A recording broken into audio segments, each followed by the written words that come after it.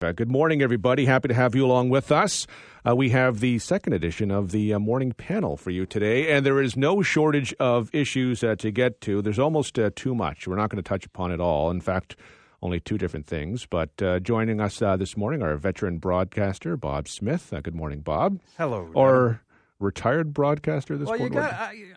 Let's go with retired. Retired? I mean, I'm still doing some fantastic stuff in the journalism business. Yes. But as far as a broadcaster. Okay. I'm done. I'm out. Retired broadcaster Bob Smith and former city councillor and businessman John Fyfe-Millar. Thanks for coming in, John. Hey, I really appreciate it. It's nice to be back in the room here. Yes, so I was originally going to do this last week and started last week, but it was March break, and but last week was going to be the 3-year anniversary of the pandemic. So it was going to be like sticking it to the pandemic a little bit. We're still about 6 feet apart. We are still, yeah. We're social distancing a little bit, but. There's a lot to get to. I want to start by this story with the stabbing, the random stabbing, apparent random stabbing, still being investigated by London police. But this is, we've had stabbings in London, but this is the type of thing we don't typically see in London. It has a Toronto-esque quality to it in the randomness that we've seen in Toronto as of late. Does this feel different to you, John? Definitely, yeah. I think this is something that you don't normally see in London, and I think that's an important piece, right? I think this is definitely a one-off incident. It's I think one of the reasons that it got so much hype is because it's the first time we've heard about something like this in London. Really unfortunate that it happened, but I also think it speaks to some vigilance that we have to have in the downtown.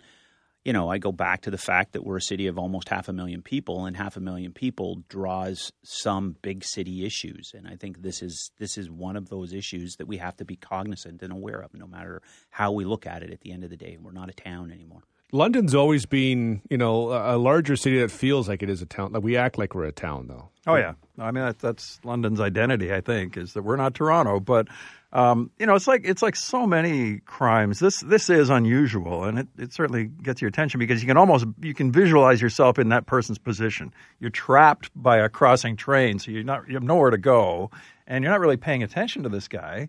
And all of a sudden he's in your car, right? And so you can see it happening. But on the other hand, this kind of strikes me as one of those, we live in I've never thought a town like, Tilbury would see this kind of thing. Like, it can happen anywhere, and it happened to occur here. But, there's a difference about it, and it, again, I just think the circumstances of it make it more, I don't know. You put yourself in that person's position more than a random. I'm doing air quotes here. A random stabbing from between a couple of people who know each other, or one of those kinds of stories. This is totally random, and so those are the things that scare people because, he didn't do anything. He wasn't a drug dealer. I mean, it just this happened, right? So. It's made worse by, I think, social media because you hear these stories, like even if it's not in London or Toronto, wherever, that you hear like a random attack and you think, oh, it's happening again. But also, we've got true crime everywhere. There's true crime podcasts, true crime on Netflix, and we see it from that. So there's people think, oh, well, this can happen. Not to downplay what's happened because it's extraordinary in the unusualness of it, but it also, I think, the day and age kind of adds to part of what people are feeling right now. Oh, absolutely. I can tell you, I have somebody very close in my life that listens to a lot of true crime who, when events like this happen, will look at me and say, see, I told you this sort of thing would happen. And you know what? I think today we have so much access to information, but that information has become so realistic and so believable that we look at instances like this, and it's almost to a point now of, okay, there's the first shoe. When's the next shoe going to fall? Where do we go from here at the end of the day? I go back to the fact that I think this is a random incident at the end of the day, an extremely unfortunate and extremely scary random incident. But the reality is it's a random incident in a large city that I think other large cities are dealing with. And I also want to stress, I don't think this is a downtown issue. This could be a train crossing anywhere. Yeah. And the fact is that it happened on Richmond Street. But I do think we have to be cognizant of the fact that the problems aren't limited to the downtown. And I think sometimes when we report back and say this is a downtown situation, that people automatically use that as the go-to, that this is the area where this is ground zero. I can tell you probably 20 years ago it was ground zero. It's not ground zero anymore. There are a lot of issues going on throughout the city. I think the other thing is you have to sort of put all these things into context. It was a one-off in that sense. What are the broader statistics on violent crime in society generally and in London specifically? Like, it's not – these things don't happen that much. But, of course, you're going to notice them. You can't not notice them. But I always tend to – it's like it's murders in Chicago or something. It's like, oh, there's tons of them. Are they actually doubling every year? Probably not. There's an up and down to it. The fact it did happen in the downtown, though, I mean, we've talked a lot about the downtown. I mean, what impact does it have on the downtown? I think what it does is it reaffirms to people that choose not to come here why they don't come. At the same point in time, I think people who do come here on a regular basis just see it as an incident at the end of the day. But yeah, I would make no mistake. You go to parties and you'll talk to people and people will tell you right out, oh, I don't come downtown anymore. You must get that problem. You work in the heart of the downtown. Let's go to lunch while I don't, you can come out here, but I don't want to go back down there. For those people, this is a solidification of the decision that they've made, and that's what they'll use it for. I'm going to say for the average individual, a lot of people heard train crossing at the end of the day. They didn't hear downtown. The plethora of issues for the downtown, I mean, beyond the stabbing, even talking to different restaurants, it's just office space. Not as many people coming back to the office and not as many people going out for lunch, or when people go out for lunch at work, it's more of a group activity once as opposed to maybe a couple of times a day in smaller groups. And so there's like downtowns, like in Toronto, I know Mondays and Fridays are apparently slow. Wednesdays are big. But the bookends, the weekends are a little bit slower in Toronto anyway. Well, John would have a much greater knowledge of this, but you're right about commercial space. What about residential? We're seeing a lot of people moving downtown, living down. I know people who've lived in the suburbs or they've lived in Strathroy or whatever, and now they're living in a high-rise here in downtown London, and they're popping up all over the place. So we are getting people downtown. Once you're living there, then you're wandering around, and then you've got more accessibility for bikes, and I don't know. I'm not all that down on downtown. I mean, I get walking down Dundas Street at certain times of the day and being, inconvenienced by some people, but that's the more people are down there, the less that's happening, and more people are living downtown. I would agree. I think too, back to your point, make no mistake, on the small mom and pop shops, the fact that business people aren't back into their offices full time is having a real hindrance on business in the downtown core. I personally think either through downtown London or the city, what we need to do is start to reassess what our downtown looks like today and what's it going to look like in 2 years, 5 years from now. You go back to 2014 when the BIA did their survey, there was 55,000 people a day that came into our downtown. That number dropped to 39,000 in 2018. So that's still that's pre-pandemic. Today, how many are we getting? 10,000? Yeah. I don't know. But we need to get an idea. And it goes back to your statement on in Toronto. Mondays and Fridays are soft. But when you look at businesses and restaurants especially, when are they opening for lunch? They're tending to open on a Thursday, Friday. So they're opening during the softest time when people are here. So does that make sense? Or should they be looking at that timeline and saying, you know what, Friday's not working for us, but why aren't we opening for lunch on a Wednesday? If that's when businesses are telling us this is when our core group of people are going to be in, you want to hit that core group. But I think we need to get an idea of that stat because we all know COVID wasn't a light switch, and in 2023 we turned that light switch back on and everything went back to normal. There are far-reaching effects from that, and I think empty business seats are one of those. Continuing on with the morning panel, joined today by former city councillor and businessman John Fyfe-Millar and retared broadcaster Bob Smith. A certain ring to it. Thanks to you both for coming in.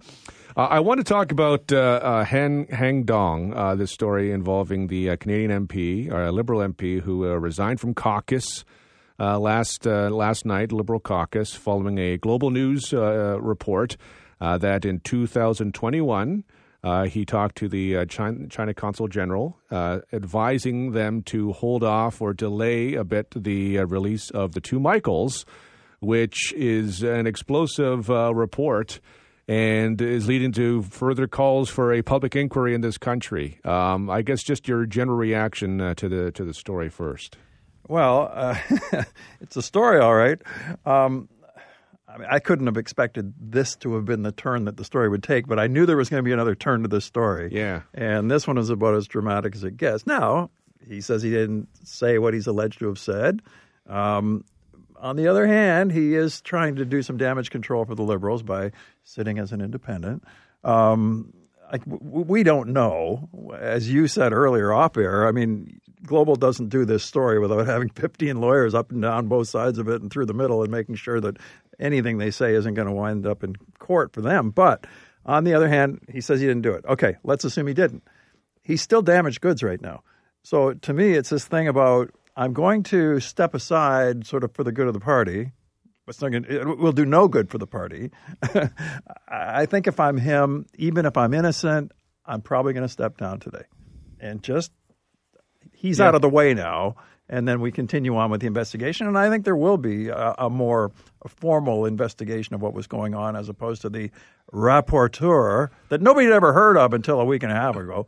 The special rapporteur, by the way, which is going to report back in May. So this is all a delay tactic for May. It's a quick rapporteur thing. Yeah, Bob, I couldn't have said it any better than that. I would agree with you. Whether or not he steps down, politicians, and I can talk from experience, are interesting beasts at the end of the day. You said that damage control for the Liberals, 100%.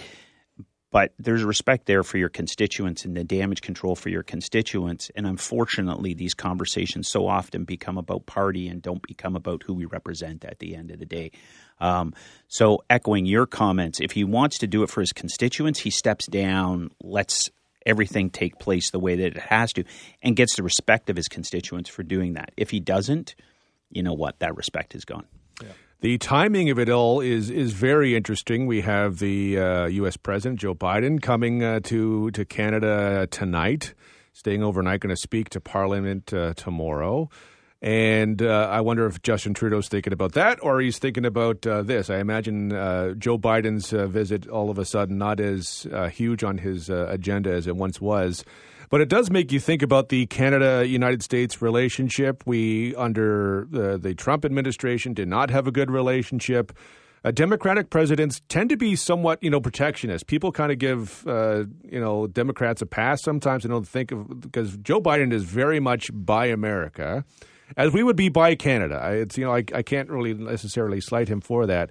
But we saw during the pandemic when everything closed down, we were in kind of a tough spot. So I wonder if Canada is almost too reliant on the United States, or is it just kind of the nature of the beast given the proximity to the United States? That's one thing that's never changed, never will. The other, I guess, if we're switching over to the sort of the Biden visit in a sense, clearly the relationship is in better shape today than it was, say, 2 years ago.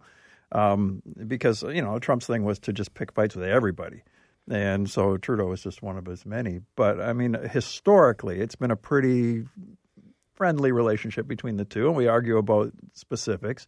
And I think he's going to do what Trump did, except in a softer way, and say, you need to spend more money on your defense. That's always an issue with American presidents.